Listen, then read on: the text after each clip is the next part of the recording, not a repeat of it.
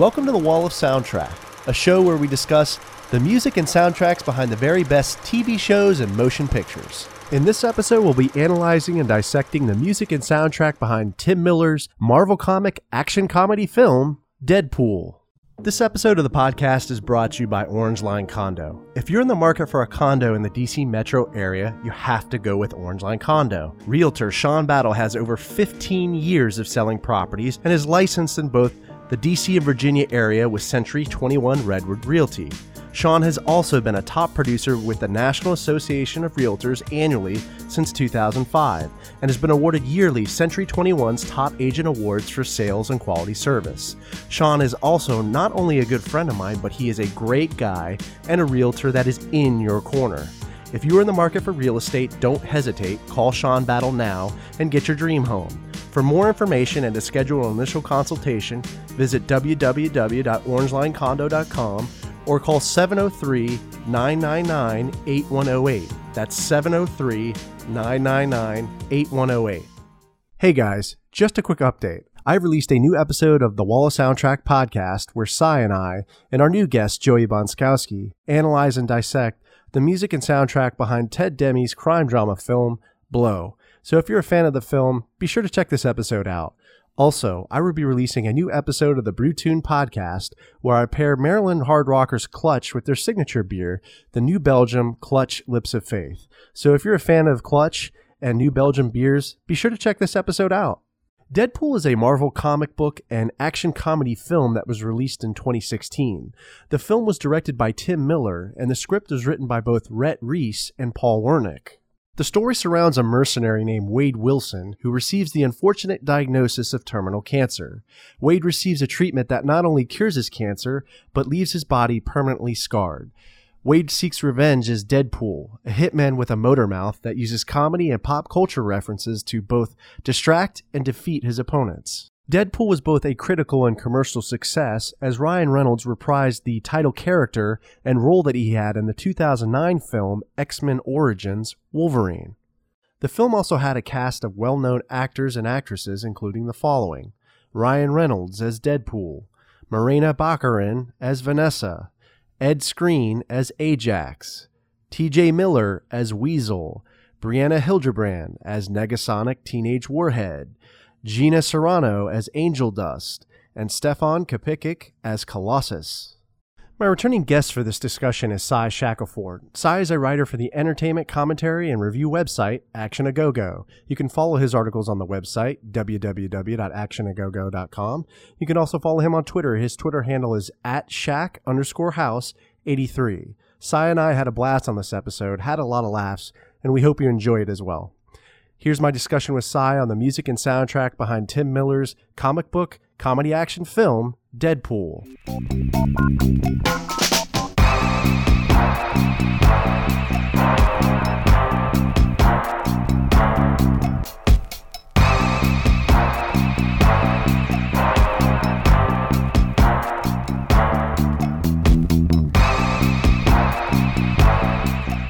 All right, Cy, thanks for joining me. Thank you. Glad to do this as always. Yeah, the last episode we had was fun. We brought Joey on. Yeah, Joey added a lot to the movie Blow and the soundtrack that we were looking at. Yeah, it was good to have a third person dissect that. Yeah, looking forward to getting him on maybe another episode. Oh yeah, so I think he'll be down for our next choice, no doubt. Yeah. So what's new with Action A Go Go? Well, we're still trying to bang away at that whole spy theme now, and now we're actually we're trying to enlist more people to contribute a little more things to it as well. It'll be out this year. I know that much. Nice. Yeah, it's just still a work in progress pretty much, but it's coming along now. Have you seen any new movies lately, or? New movies in the theater? No. The last thing I saw was Endgame, Avengers Endgame. I've seen that 3 times now. Wow. Yes, I'm trying to push that thing past Avatar. I do not want James Cameron to have that spot no more. Yeah, and I heard they're releasing a new Terminator movie, right? Yeah, it'll be the 6th Terminator movie, Terminator Dark Fate. They released a trailer for it just last week. Cameron, he's actually producing it. He has a bigger hand in this one than how he did with Terminator Genesis a few years ago, where he merely just endorsed it. Right. And this one, it has Linda Hamilton's back. She's reprising her role as Sarah Connor. Awesome. And the thing is, and Arnold's going to be in it too, and he looks older now, which is understandable considering he is over 70 now in real life. But with any Terminator film since the third one, my only real question has been, who's going to play John Connor this time? Yeah, I mean, they keep shifting actors. Eddie Furlong, he's still the best John Connor, and he was only Connor when the character was 10 years old. Yeah, and it's gone through so many different shifts of like who plays that character. I feel like the franchise is kind of losing its grip on their fan base. And he's a central character, really. I mean, the films have always been about protecting John Connor, making sure he lives. And it's been who has been Eddie Furlong in T2, Nick Stahl in Terminator 3, Christian Bale in T4, Terminator Salvation. The fifth one, Terminator Genesis, some Australian actor, I forget his name. Jai Courtney I thought he was Kyle Reese, though, wasn't he? Or Jack did he Courtney? play? Yeah. Well, Reese was in Genesis, yeah, but I don't remember who played him. Okay. Yeah, I only remember Emilia Clarke. She played Sarah Connor in that one. Yeah, I get him. I'm lost with it. There's just been so many movies. Which I just realized this. What's it called? Lena Headey, who plays Cersei Lannister on Game of Thrones. She played Sarah Connor in the Fox TV show, The Sarah Connor Chronicles. And then a few years later, Emilia Clarke, her co-star in Game of Thrones, plays the same character in Genesis. Okay. I think that may have been deliberate casting, maybe. Well, and to talk a little bit about Deadpool, I think Tim Miller, right? He's going to be is he directing the new movie? I believe the third rated R installment of Deadpool, because there have been like. No, I was talking about Terminator 6. Oh yeah, he is going to be directing Terminator Dark Fate. Yes, he is. Yeah, so I guess that'll be interesting. It'll be his second feature film. Yeah, his second feature film that he's directed. Yeah, because Deadpool, that was actually his debut.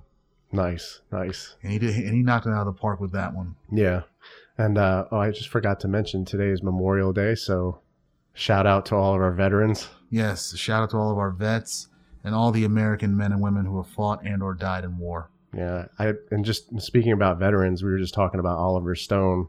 I watched the Putin interviews on Showtime. It's like a four-part documentary series. Dude, it was so good. I believe it. I haven't seen it myself, but Stone, he's very smart politically, and he has experience in that kind of arena too, at least in the war portion of it, and understands the politicians who direct that portion of it as well too. So he has a lot to say, especially with the films that he's done. I was very surprised how relaxed Putin was around him. Like, he just made Putin kind of open up, which was, I thought, very strange. Because you always see him, he always seems like very kind of even stoic and reserved and cold. Even with the kind of questions that Stone was asking him.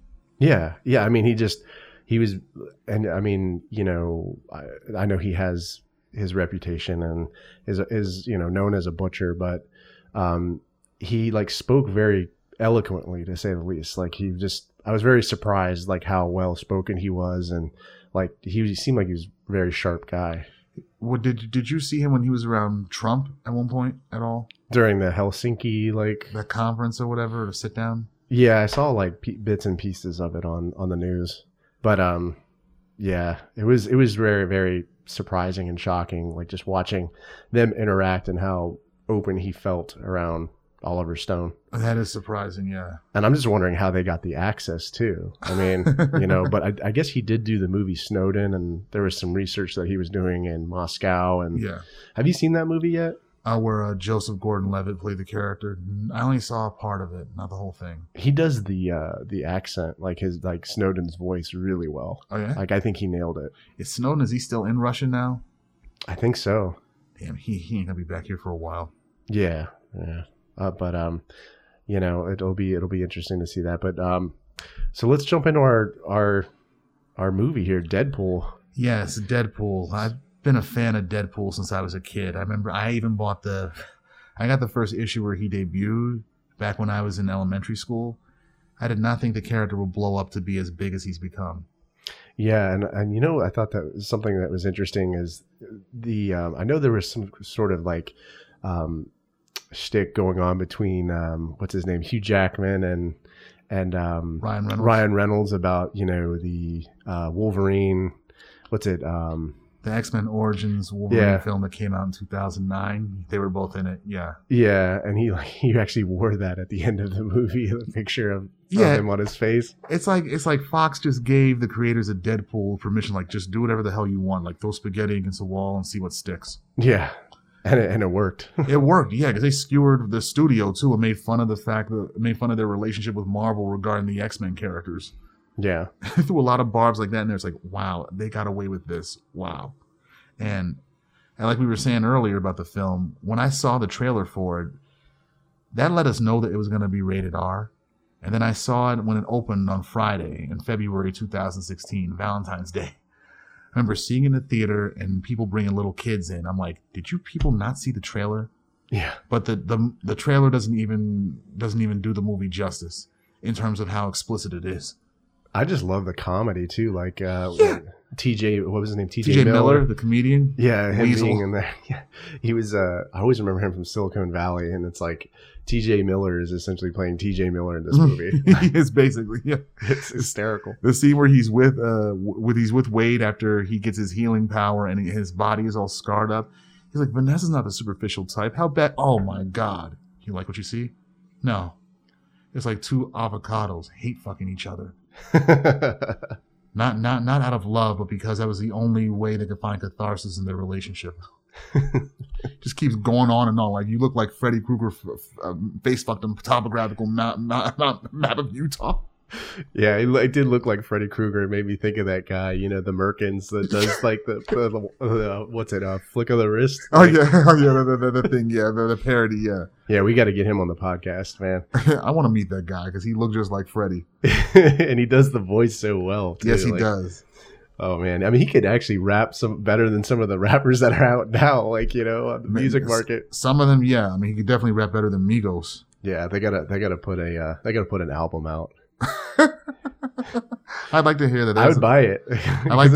I'd like to hear that there hasn't been a comedy rap album since Jay Zone, producer / MC from New York. Yeah. So let's jump into our first song here. It's by Juice Newton, "Angel of the Morning." It's played in the opening credits, and this is a song that we actually spoke about in a few episodes ago in the True Detective. Yes, in True Detective, it was used in episode 7, season 1, in the opening scene.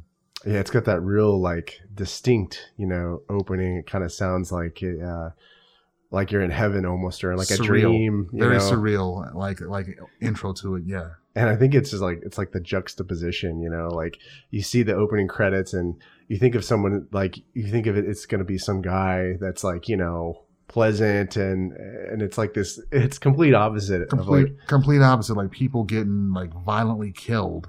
And one guy with like a car cigarette lighter hanging out of his mouth. Yeah. And another guy being thrown out of a window, and it's like, what is going on here? And this song in the background being juxtaposed with it is like, there's a certain black humor to it. Yeah. And it's like, I've never really seen an intro done like that before, where it has like directed by a douchebag, you know, like neither. That just lets you know they're not really taking anything seriously. Like, directed by douchebag, and they showed Ryan Reynolds. They didn't even put him by name. They just said, God's lucky idiot. I really like how they put this like kind of comedic spin on a Marvel like comic book. That's the thing with Deadpool. When he first appeared in a New Mutants issue, right before they became an X-Men spinoff team, X-Force, when he first appeared in his first appearance, he was trying to fight the team, the New Mutants team, but he was beaten in comedic fashion. They beat him, put him in a box, and FedExed him back to his employer. And he's always had that motor mouth that he always has, using it to distract opponents. But he can fight. He's skilled in like swords, weapons, and whatnot. But his whole pop culture witticisms that he keeps mentioning throughout his career, that's been like a hallmark of him. But then in the late 90s and in the last decade, they started oversaturating the character, giving him like series after series and incorporating him in other people's books, having him break the fourth wall. And I thought that made him a parody of what he used to be. And that whole breaking the fourth wall thing, I think it works better in the movie than it does in the book. Do you feel like he's less serious? Like, he is less serious, yeah. Very less serious. He's almost slapstick. And he's like Marvel's go-to character for whatever. He's almost a bigger company flagship character than Spider-Man. Gotcha. I thought Ryan Reynolds was the perfect perfect fit for this like character. Oh, he was. Because did you see X-Men Origins Wolverine? No, I haven't seen it yet. Okay, he was in that as Wade Wilson. He wasn't Deadpool yet. And he had scenes with Hugh Jackman's Wolverine, Liev Schreiber's Sabretooth. And even then, Reynolds was a motor mouth in that one as well, too. But when we wanted to see how they were transformed into Deadpool, they just did a horrible job at the end. And it was parodied in this film, too. When he picks up an action figure with blades on him. Yeah. That was what he was transformed into at the end of X-Men Origins Wolverine. Okay. Yeah, so that's why they reference that in Deadpool. And then we have two other characters, right, that come into the film. It's Colossus and then Negasonic Teenage Warhead. And they're part of the X-Men, right? Like, yes, they are part of the X-Men, especially Colossus. He's more known for being with the X-Men, and even they were kind of parodied in this movie as well too. And then in the second movie, Deadpool 2, is that where like Thanos comes into the movie, or not Thanos? The guy who plays Thanos, Josh Brolin. He comes into the movie as Cable, who was one of the big X-Men characters who came out. Cable was part of that whole 90s big guns, gotcha. big guns kind of motif, really. Okay. And he never really died out with it. It just made him more popular. And even in the last decade, he had a book, Cable and Deadpool, where they both team up together. Okay. Yeah, after Deadpool became less serious and less of an enemy for them. They had this video on YouTube. It's like it was done by the BBC, and they both, like Josh Brolin and Ryan Reynolds, like they both team off trying to make each other laugh. It's like a contest. Uh-huh. It's so funny. Like Josh Brolin the whole time. I think Josh Brolin won, like because he plays a good asshole, you know. He does. I was watching him in Sicario, Day of Soldado earlier today. Yeah. The scene where he's like, this is Africa. Ain't no rules here. Yeah. It's like, don't trust a guy who wears Crocs, right? You just see that shot where he's walking up to like the trailer. Yeah. And he's got those green Crocs on. It's like, oh boy. And that great big beard. Yeah. It's like, they let this guy do whatever the hell he wants to. So he dresses however he wants to. Yeah. And he was cracking on Ryan Reynolds. He's like, you've done Green Lantern. He's like, but you're still here. But I think he said actually like Green Lantern. Green Lantern. Yeah. That movie was some shit. They're right. And Ryan Reynolds was like, the editor didn't even see the movie. Reynolds knows how to troll somebody right back. He's good at that in real life. Yeah, he's like, oh, you think you're so great? Says the guy from the Goonies. That's the one thing he was known for a very long time until the 2000s. Yeah, and then he was like, I actually like the Goonies, Ryan Reynolds. He's like, it's like one of my favorite movies. But yeah, we'll go to our next song here by Salt and Peppa, and this is actually one of my favorite rap songs growing up, like R&B. Mm-hmm. Salt and Pepper was definitely like something I listened to when I was growing up during the MTV days. Yeah, I remember when this album came out and this video came out back when I was in 5th grade. Yeah, it was a big album, very necessary. They had like 3 or 4 number one hits on there, and that's what. I knew who Salt and Pepper were from the song Push It that they had back in 88. Yeah. But this album and the videos that had accompanying them gave them like sex appeal. And I was like, wow. Yeah. Wow, y'all can rap and y'all are fun. And they were also on In Living Color, right? They made like a few appearances on Living Color. Like probably is like the musical acts they would have like in the first 3 seasons. Yeah, I just remember like that during that time, Salt and Pepper was very popular. And then like bands like Blackstreet, you know, and like the MTV days. I just remember those, you know. Back when MTV still played music and music videos. Not bad reality TV shows like now. Well, they started doing that once when I was in college. I remember by the time I was a senior in college, the MTV VMAs that they came out with in my senior year, they didn't even have a host for that shit. Yeah. I mean, it's just, I don't even know how it's still surviving. I guess they found another market. But I guess, but the market that grew up on it during its inception, it's like none of us watch it no more. Yeah, and that and like they used to have Beavis and Butthead, and I loved Beavis and Butthead. I did too. I didn't understand the satire in it when I was 10 years old when I was watching it, but it was just cool to see a cartoon like that on MTV. Yeah, Mike Judge, a genius. But Yeah, this Salt and Pepper The scene where Shoot, it's happening, the yeah. song Shoot. Yep, it's being played when Deadpool's sitting on the edge of the bridge, and he's Yeah. got his radio there. It looks like an elementary school kid's radio, yeah, because he has like it taped on there with his name written in crayon, Wade. Yeah, And he's drawing a picture with a crayon. It's like, this dude is seriously unhinged. I think it's actually kind of a nod to the 90s, right? Like it's maybe the director was like, hey, like I'm going to put like this old school radio that you would see back then, you know? Perhaps, yeah. I Maybe mean, it was a little inside joke or something. I don't know. probably, yeah. I mean, apart from showing just how crazy Wade Wilson is, it was probably like a nod back to the 90s, yeah, and with the song as well, too. And what do you think about the lyrics? I mean, like, so those are kind of a playoff. We were talking about this a little bit of the upcoming scene, right? There's a big shootout. Like Uzi, like, you know, the guy on the motorcycle. Yeah. What's it? What's his name? Who's the guy? The main villain. What's his name? Francis.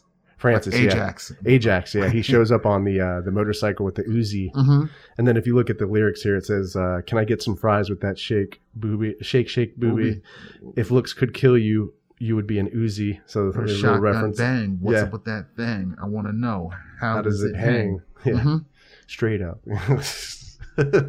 But yeah, it was. I like it. It's a really good. I think it's a really good song to include in there. Definitely a very, very popular song. When you hear it, you just know it. Yeah, exactly. They included a lot of songs like that in here, current and old.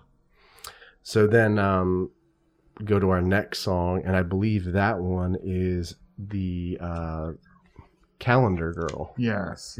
by Neil Sedaka. I hope I pronounced Sedaka.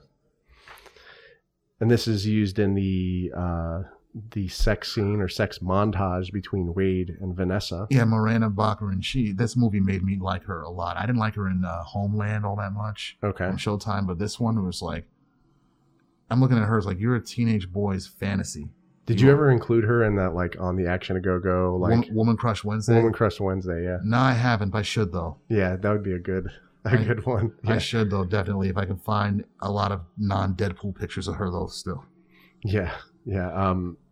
Yeah, this one, yeah, Calendar Girl. I remember I first heard this song when it was used in a Jason Priestley movie of the same name back in '93, where the plot was a bunch of guys who are trying to go to LA to meet Marilyn Monroe. Okay.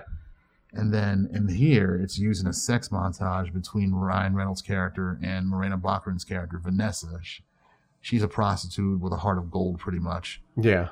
And then they show them smashing on several holidays out of the year, even things that aren't even, where you don't even have a day off for, like International Women's Day or Chinese New Year. And Thanksgiving, it's like they're fucking on top of food and feeding each other mashed potatoes and whatnot. Yeah, and then like during the Halloween one, he like Ryan Reynolds has like a vampire teeth or something. Vampire teeth, he's going down on her with those teeth. I'm like, well, I kind of like lost it for a little bit. I was like, where are they going with this? Like, I was like, but I guess it's just, some random humor, right? Random humor is right, yeah, but it works. Then our next song, what's it? By Joe Marson. Joe Marson, Poor St. John. Yeah, Wade's in a deep funk, a state of depression. Even after his year with Vanessa, where he's in love and everything's all good, he finds out he has terminal cancer. Yeah. So he's been going through all these different doctors, brochures that his girlfriend's been giving him, but he's in a depressed state right now. I mean, he still has a sense of humor, no doubt, but he looks very worse for wear. He's sweating. He has like he's a frowner. Yeah. And, the lyrics, I think, match up with those themes as well. It says, well, he was a man. Oh, he was a good man. He was out of his mind, but deep down inside, oh, he was a good man. And despite his proclamations in the film, like, I ain't no hero or everything like that. And he's right. He's not a hero. Yeah. Yeah, he's just a bad guy who keeps the other bad men away from the door, just like they say in True Detective, season 1. Would you consider him kind of like an anti-hero? Or yes. He is. Okay. He's become an anti-hero. Since his first limited series that he had back in '93, his first 4-issue limited series, I think that's where one of the guys who created him, the artist who created him, Rob Liefeld, who's in the film in the strip club scene, and his name is mentioned on one of those highway direction billboards or whatever. Him and the writer Fabian Nicieza. Nicieza wrote the limited series in the '90s, and he established him as more of a anti-hero character. Gotcha. Because he ends up saving Vanessa in that book. In the book, Vanessa's a mutant as well. She's a shapeshifter. But he ends up saving her because she was his old girlfriend before he became Deadpool. What does that mean, shapeshifter?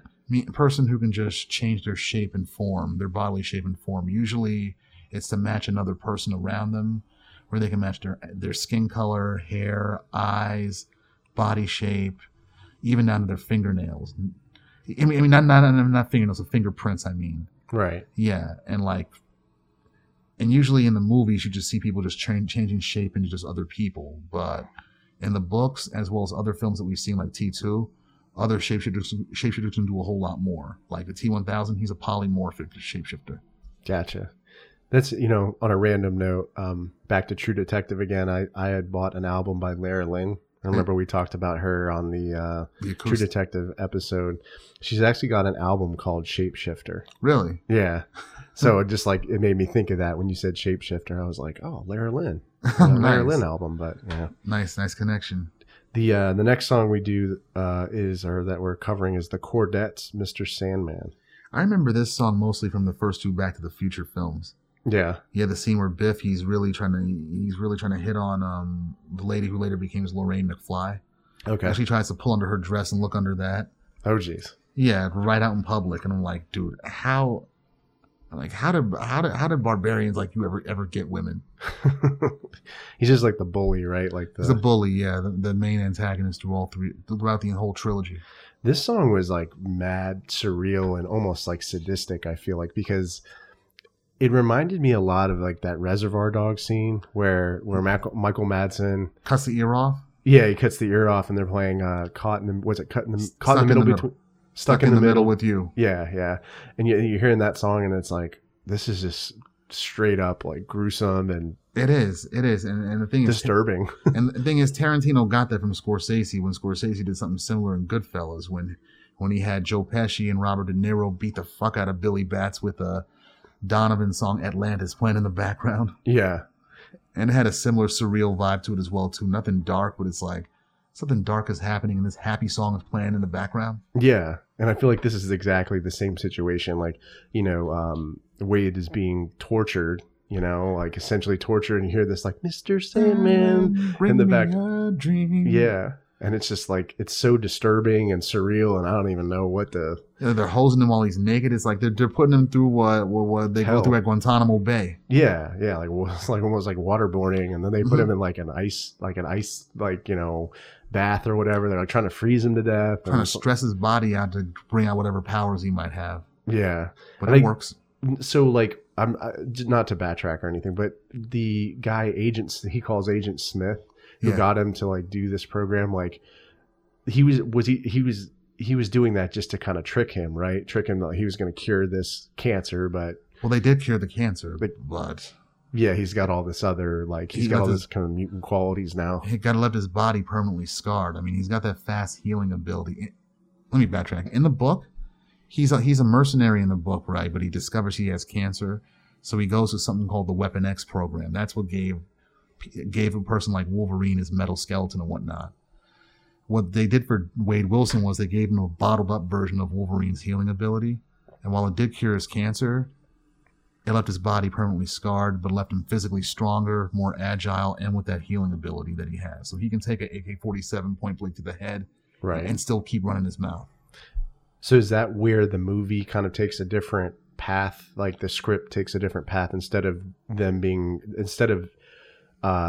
Wade being involved in the X-Men program, Weapon X. Yeah, this is a different program, right?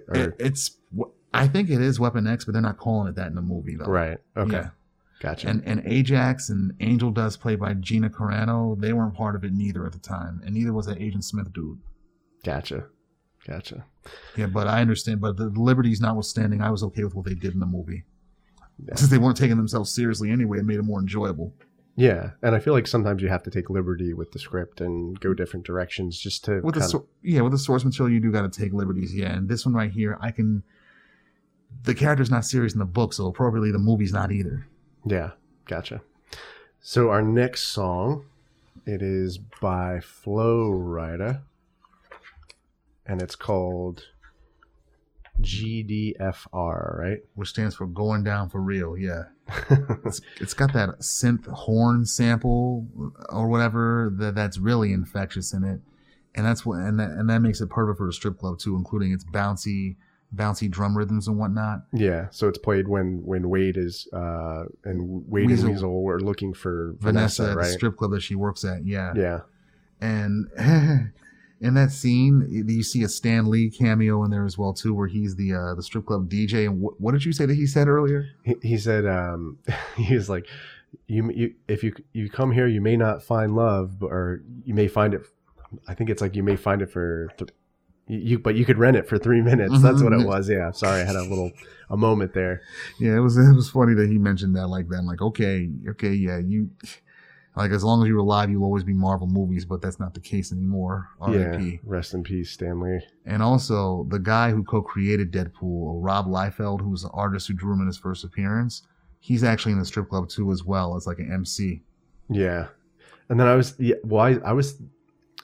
thought it was so funny how they put Stan Lee in there though. Like it was just hysterical. And then like, of course you have TJ Miller in there who's just being ridiculous the whole time. He is funny in this scene and every other scene he's been in. Like the scene where they come up with the name for Deadpool. Yeah. It's like they trace out like Deadpool sounds like a fucking franchise. And when he gets with Blind Al, like there's a mountain of coke in here. Want to get fucked up? Or like even in that scene in the strip club, he's like Wade's like, I'm looking for, let's find Vanessa. Let's go this way. He's like, no, I'm gonna hang back. He's like, yeah, he's cool with it too because him and Weasel, they're like vitriolic best friends. Like they hate each other, but they're best friends. At first, I didn't even realize that it was TJ Miller just because like his hair. I'm always used to seeing him with that brown, like kind of curly hair from Silicon Valley. Yeah, now it looks like his hair is like dripping oil. Yeah, and I was like, holy shit, that's TJ Miller. Like I just had like a moment there. I was like, whoa. But yeah, man, I love this song in the strip club. It just works so well. And I was telling you before we did this, before we were recording, that it reminded me of that scene from the opening. I think it was the first episode of The Wire, where Avon and D'Angelo meet up in Orlando's the strip club. Yeah, I think it was like just very similar vibe, and it had that song. I always forget who sings that song. We did cover it, I think, in one of our. And Any Given Sunday, I think we covered it there. Yeah, I can't remember. I can't remember the song neither. But they were playing that song in there. Had a similar kind of beat to it. It was more like a jazzy kind of beat to it, even for a strip club. Yeah, but it wasn't nothing like Flo Rida. Yeah, it wasn't like those heavy, drum beats, but it was more like jazzy, like very smooth, and it wasn't a rap song neither. Yeah, I'm not a brain far forward as well too.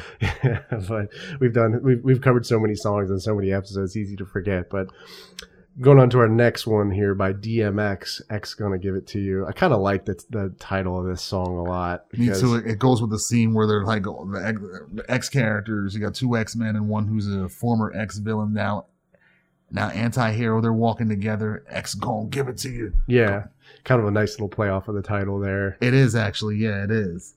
I remember when the song came out as a single back in the summer of 2003. It was very, very energetic. And what's it called? I don't know why they took them so long to come out with that single for, because the album, it was featured on the Cradle to the Grave soundtrack, which featured DMX and Jet Li. And the soundtrack dropped in February of that year, and the only single that came off of it at the time was something called Go to Sleep with Eminem, DMX, and Obi Trice. Okay. And it got a lot of attention at the time because Eminem had a few subliminal shots at Ja Rule, who was the main enemy for 50's latest signee at the time, 50 Cent. And we covered DMX in Any Given Sunday. They have a song in there. Mm-hmm. So yeah, another movie we cover where DMX is in there, and this is a good one. This is when essentially Wade and Colossus and Negasonic, Teenage Warhead. They battle. They're about to battle Ajax and his forces, or Francis. No one ever calls him Ajax in the film, though. Yeah, they always call him Francis. Exactly. That reminds me of another comic character in there. His name is Guido Carosella. He's one of the X-Men characters. His power is super strength. But guess what he's called? You know what his code name is? Oh, jeez. Strong Guy. Strong Guy. Yeah. But no one ever calls him that, though. Yeah. Are they on top of like I always like when I was watching the movie? Are they on top of like an aircraft carrier or something, or like the Francis and like his team? Is he standing on top of like an aircraft carrier or something? I've never figured out what that thing was. It looked like that, or a building still under construction, or it could be a parody of what's it called, of the SHIELD helicarrier from the Marvel Cinematic Universe movies. Okay. Because Deadpool came 2 years after Captain America: Winter Soldier, where SHIELD and the helicarrier were all dismantled. Okay. So it could be a nod to that, I guess. Yeah. And the funny thing about this scene where X Gonna Give It To You is used, when they're walking up getting ready to fight Francis, Deadpool realizes that he doesn't have no weapons. Yeah, he left it in that bag in the taxi cab. In the taxi cab, and then the taxi cab ended up in an accident. Yeah, and the bag is like, it's not like a typical gym bag. It's like pink. It's like a pink elementary school girl's bag. Yeah, that killed me. I was like, wow. Deadpool's a nut for that one. And he like, dude, can you pack your bag? Can you overpack your bag anymore? Like, yeah, and how's this shit not breaking? Yeah. That scene was so funny when they're like loading that gym bag up, and it's like the blind lady, and I forget her name. Blind Al. Blind TJ Billy. Like, oh, let's go get fucked up. Yeah, it's like, there's not enough coke in here. You tell a blind woman that, she ain't gonna find it. This is crazy, man. And he said his hand, after he cut his hand off when he was trying to fight Francis on the intersection, right? Yeah. Around the beginning of the movie, and then the X-Men show up. And then Francis gets away. They try to take Deadpool into custody. And Deadpool, he's handcuffed, but because of his healing power, he knows that he'll heal up if he cuts his own hand off. And his hand has making the middle finger. Yeah, his hand left behind with the middle finger, and it sprayed blood on Colossus, right? And when it sprayed blood on Colossus, Deadpool said, "Are you there, God? It's me, Margaret." And I didn't get what that meant. I had to look that up the second time I saw it. And when I found it, I was like, holy shit, the writers are damn fools for that one. Are You There, God? It's Me, Margaret was a book written in the 70s about a girl who's having her period for the first time. Oh, jeez. I was like, wow. They are so well-versed in obscure pop culture. They're just dirty kind of humor. Dirty humor, yeah. They found a way to make into a dirty limerick, a dirty line. Yeah, it's like, wow. I love it when TJ Miller is like, they're sitting there and they're about to go and fight Francis and his crew. And then they're loading all the guns up, and he's like, he's like, are you going to come? He's like, no, I don't want to. Not really. he's like, do you want to tag along? He's like, no, not really. You think he's going to say yes? And he's like, no, I have no interest in going. Yeah, he ain't going. He's just a handler for all y'all mercs. He can't fight. He can't use no weapons. And then the cell phone goes off. Do you remember the cell phone goes off? And he's like, what is this? He's like looking. He's like, oh, that's the turd emoticon or something, or like that's a shit emoji. I thought it was chocolate yogurt at one point. I think it actually is chocolate yogurt or pudding or something. I don't think it's actual shit. When he said that was so funny. I was like, wow. That's where that Silicon Valley like kind of humor is coming back in. Yeah, he's even when he's looking at Wade too. Back to the scene where he first sees Deadpool's scarred face. He's like, I can't turn away. You are horrifying. You're like a testicle with teeth.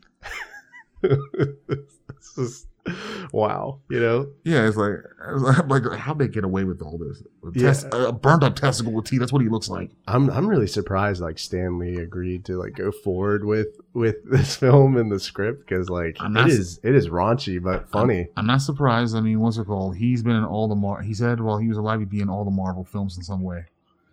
This is the highest grossing rated R film ever, by the way. Deadpool. Yeah. I can't wait to watch the second one, man.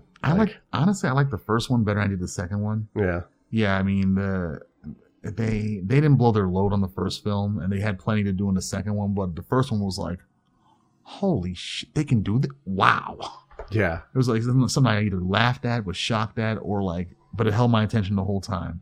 Yeah. And the violence, the fight scenes, they were great. Yeah, there was a lot of blood and gore. There's a lot of over-the-top, hilariously cartoonish violence. Yeah.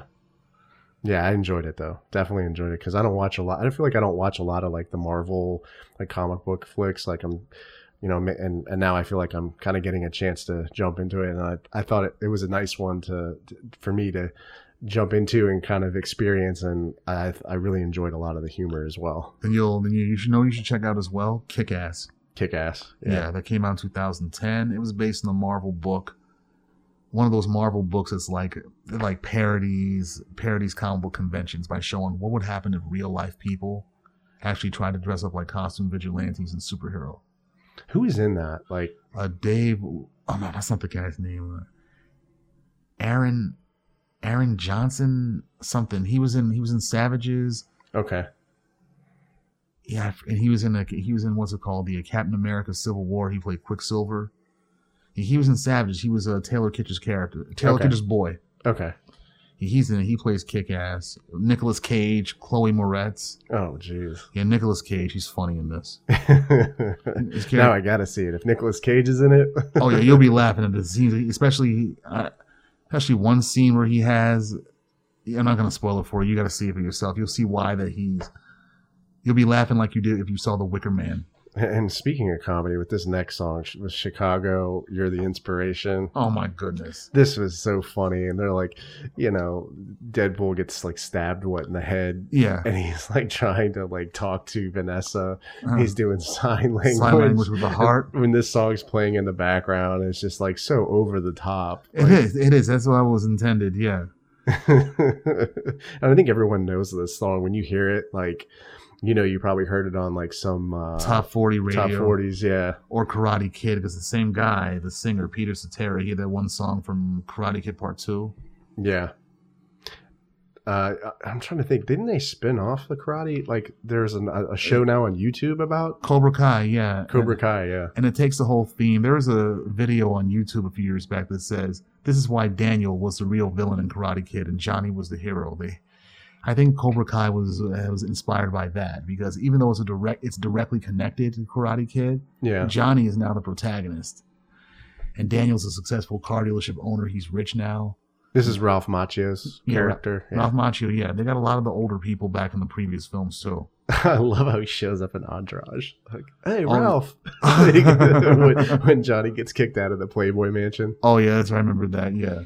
Speaking of that, we need to do an episode on Entourage, that soundtrack. Oh wow, there's a lot to cover in there. Yeah, that's almost like the Sopranos episode that we did. And I've seen every episode of Entourage from Jump Street. Yeah, it's that's definitely a lot of great music, and a lot of great scenes in there too. My God, a lot of great cameos like Ralph Macchio and Val Kilmer, James Woods, Jimmy Woods. Jimmy Woods, yeah. How about I knock this fucking door down and come in there and shove your head up Turtle's ass? He's like, I want my fucking tickets. Or what? You gonna huff and puff and blow the house down, Jimmy? Give me my fucking tickets. You got 5 seconds. He just goes like freaking casino on him, man. He does, yeah. I'm like, you dye your hair to make yourself look younger, and you still pull chicks like that. I mean, he does that in real life. Yeah, I thought it was great that he did that though, coming on Entourage. Oh yeah, what's it called? So this is the shithole that Ari's got you working at, huh, now, Lloyd? Like, you can tell Jimmy Woods that if he wants these tickets, to come down here and come get him. Fuck Jimmy Woods. And this scene, man, going back to this scene in Deadpool, it's so funny when like you see the little like hearts coming in, like the hearts coming in unicorns and whatnot. And he's making heart shaped signs with his hands, and then he immediately switches up to like an intercourse with this song playing in the background. It's totally ridiculous. Totally ridiculous, but I love it, man. And then, what does she call him? Like an asshole? She's like, asshole. Oh, it's great.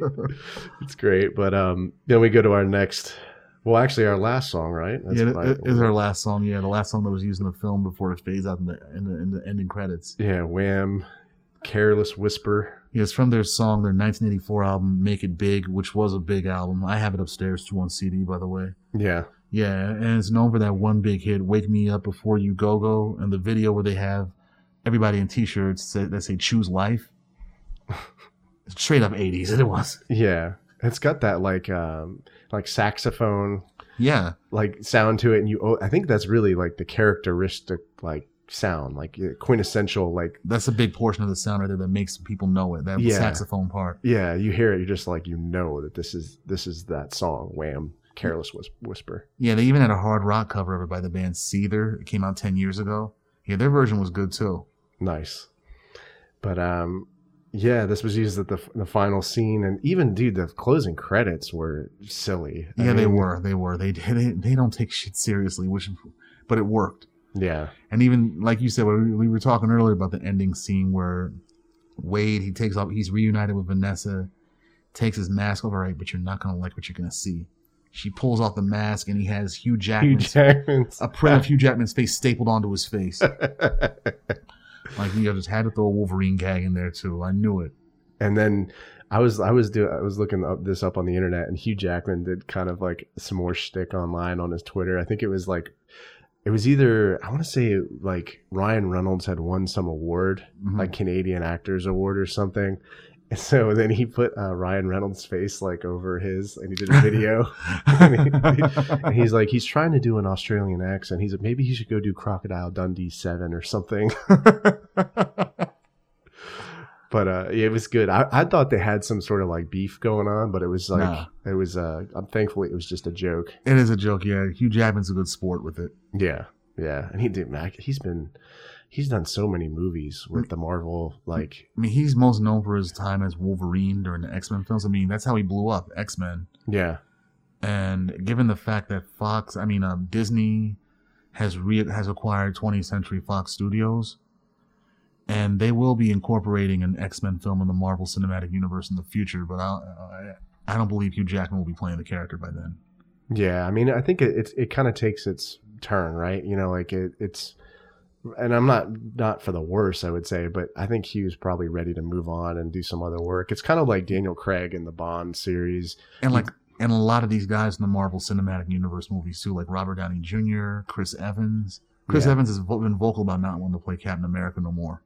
Yeah, I mean, because I think you get typecast in those, those roles, and you just want to do other work and, have a diverse career. And he wants to direct, too, as well, yeah. I mean, Robert Downey Jr., he doesn't need to play Tony Stark no more. I mean, he made more money than anybody off all the 10 films that he was in. Yeah. And he was already known before that, but being Iron Man, that was really a comeback for him.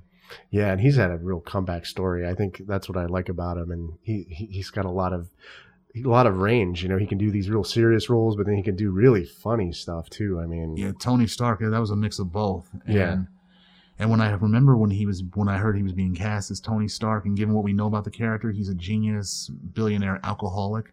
Yeah, I was like, they got the right guy to play Tony Stark. This guy, if y'all seen Less Than Zero, y'all know what I mean. Yeah, he's definitely like he's lived it in his personal life, and he's also like can do a great job putting that on screen as well. I mean, he said it himself. I don't know what the term good actor means. I know that I'm an incredibly gifted faker. But yeah, man. Do you think there's going to be a Deadpool 3 or? Technically there was, but it was PG-13, but it got mixed reviews. So they're going to do a third rated R sequel for Deadpool, definitely. So what was the name of that? What was the name of that movie? Like, was it actually called Deadpool 3, or was it like a different title? It had a different title to it. I forget what it was. I didn't see it, though, but when I heard it got mixed reviews because it was PG-13, I was like, that's expected. That's the reason why, because it's not living up to the content that was in the previous films. I guess, yeah. I mean, the previous films, especially this film, Deadpool #1, that I think personally that raised the bar for what you can do with superhero movies. It's like, especially with, not just because they were cursing, but because of how explicit they were. And Marvel, especially the Marvel Studios with their Netflix, the programming that they used to have on Netflix, like The Punisher, Daredevil, Luke Cage, they were pretty explicit there too. I mean, that's where Marvel Studios put all their rated R characters that they couldn't have on screen. Yeah. But with the success of Deadpool, it's like, okay, Disney, Marvel Studios, step your game up, because you can put out a rated R movie and be successful, be critically and commercially successful. Look at Deadpool. Yeah, I mean, has Disney ever done that before, or put out something like that, like a rated R movie, or? Well, depends. I mean, Miramax, I don't know when they acquired Miramax Films, but what's it called? Miramax, they were known for all their Kevin Smith films a while back. And those were all rated R or NC-17. Okay. But I don't know if Disney owned them back then. If they did, then that'd be a yes to your question. Yeah. Yeah. Well, hopefully the Deadpool 3 lives up to the reputation of 1 and 2. I hope so. I'm eager to see what they do. I mean, I'm not going to give you no spoilers on Deadpool 2, but did you ever see the trailer for it? No. Okay, I won't say anything then. I'll let you see it. Well, I'll definitely have to go watch that one. And man, I really like Ryan Reynolds too. I think he's hysterical. He's a good serious actor and a good comedic actor as well. And good action as well too. Like I remember him in Smoking Aces. Yeah, Smoking Aces was a great one, and then Safe House was awesome with Denzel. I love that movie. I saw that as well too. Yeah, with an awesome ending song with Jay-Z and Kanye. Mm-hmm. What's it? Church in the Wild. Yeah, it was on what's it called? Their joint album they had in 2011, Watch the Throne. Yeah, yeah. Ryan Reynolds. I remember him from that show 15, that high school show. I remember watching it as a kid when it used to come on Nickelodeon back when I was in elementary school. He played Billy Simpson, I think. And then when I looked him up years later, when he started starring in more movies that I liked, like Smoking Aces, and I saw that he was in 15. Who was he? That was him? Yeah. Wow, he's like the only one that has a career now. Josh Brolin was cracking on him for that. He was like, "Oh, you're in like soap operas." He's like, "Oh, great. So you've pretty much been bullshitting your whole life." They're roasting each other. Yeah, it was just. I was like, "Wow, these are two heavyweights here." Yeah, they can actually go back and forth, especially Reynolds. I mean, he's more like I think that's why he signed up to be Deadpool, really, because it goes along with how asshole he can be at times. Yeah, and he was in Van Wilder. Van Wilder, Waiting. Mm-hmm. That's another great one. And he had a cameo in Ted as well too. Okay, right, and that was with Mark Wahlberg. Mark Wahlberg. Oh boy, those two.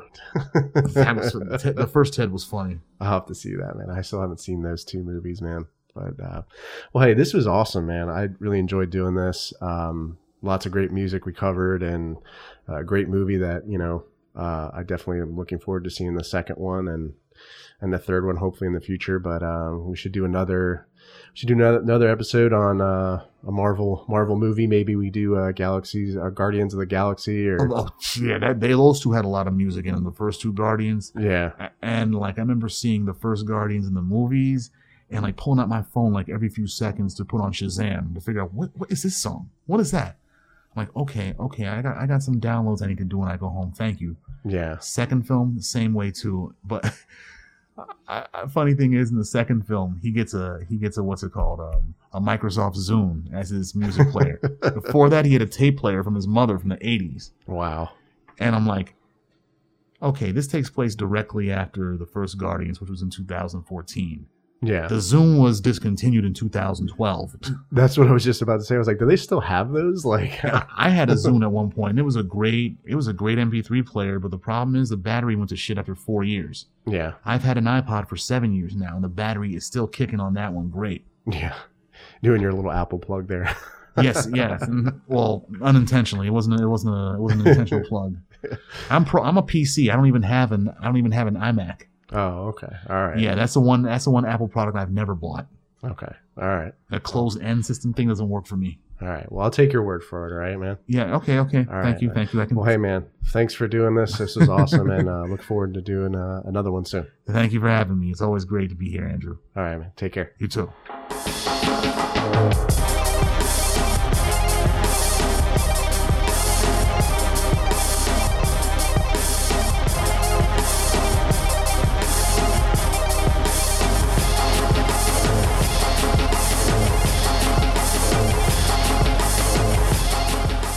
This podcast is available on my YouTube channel, Roadtunes Reviews. It's also available on iTunes, Spotify, SoundCloud, Stitcher, and other major podcast distributors as well. So if you don't mind, please leave me some feedback. I'd really appreciate that. If you'd like to connect with me on social media, I'm on Facebook, Twitter. My Twitter handle is @RoadtunesRevs. I'm on Instagram, and I'm also on the Untapped app. My username is Brewtuned. This is Andrew signing off. Cheers.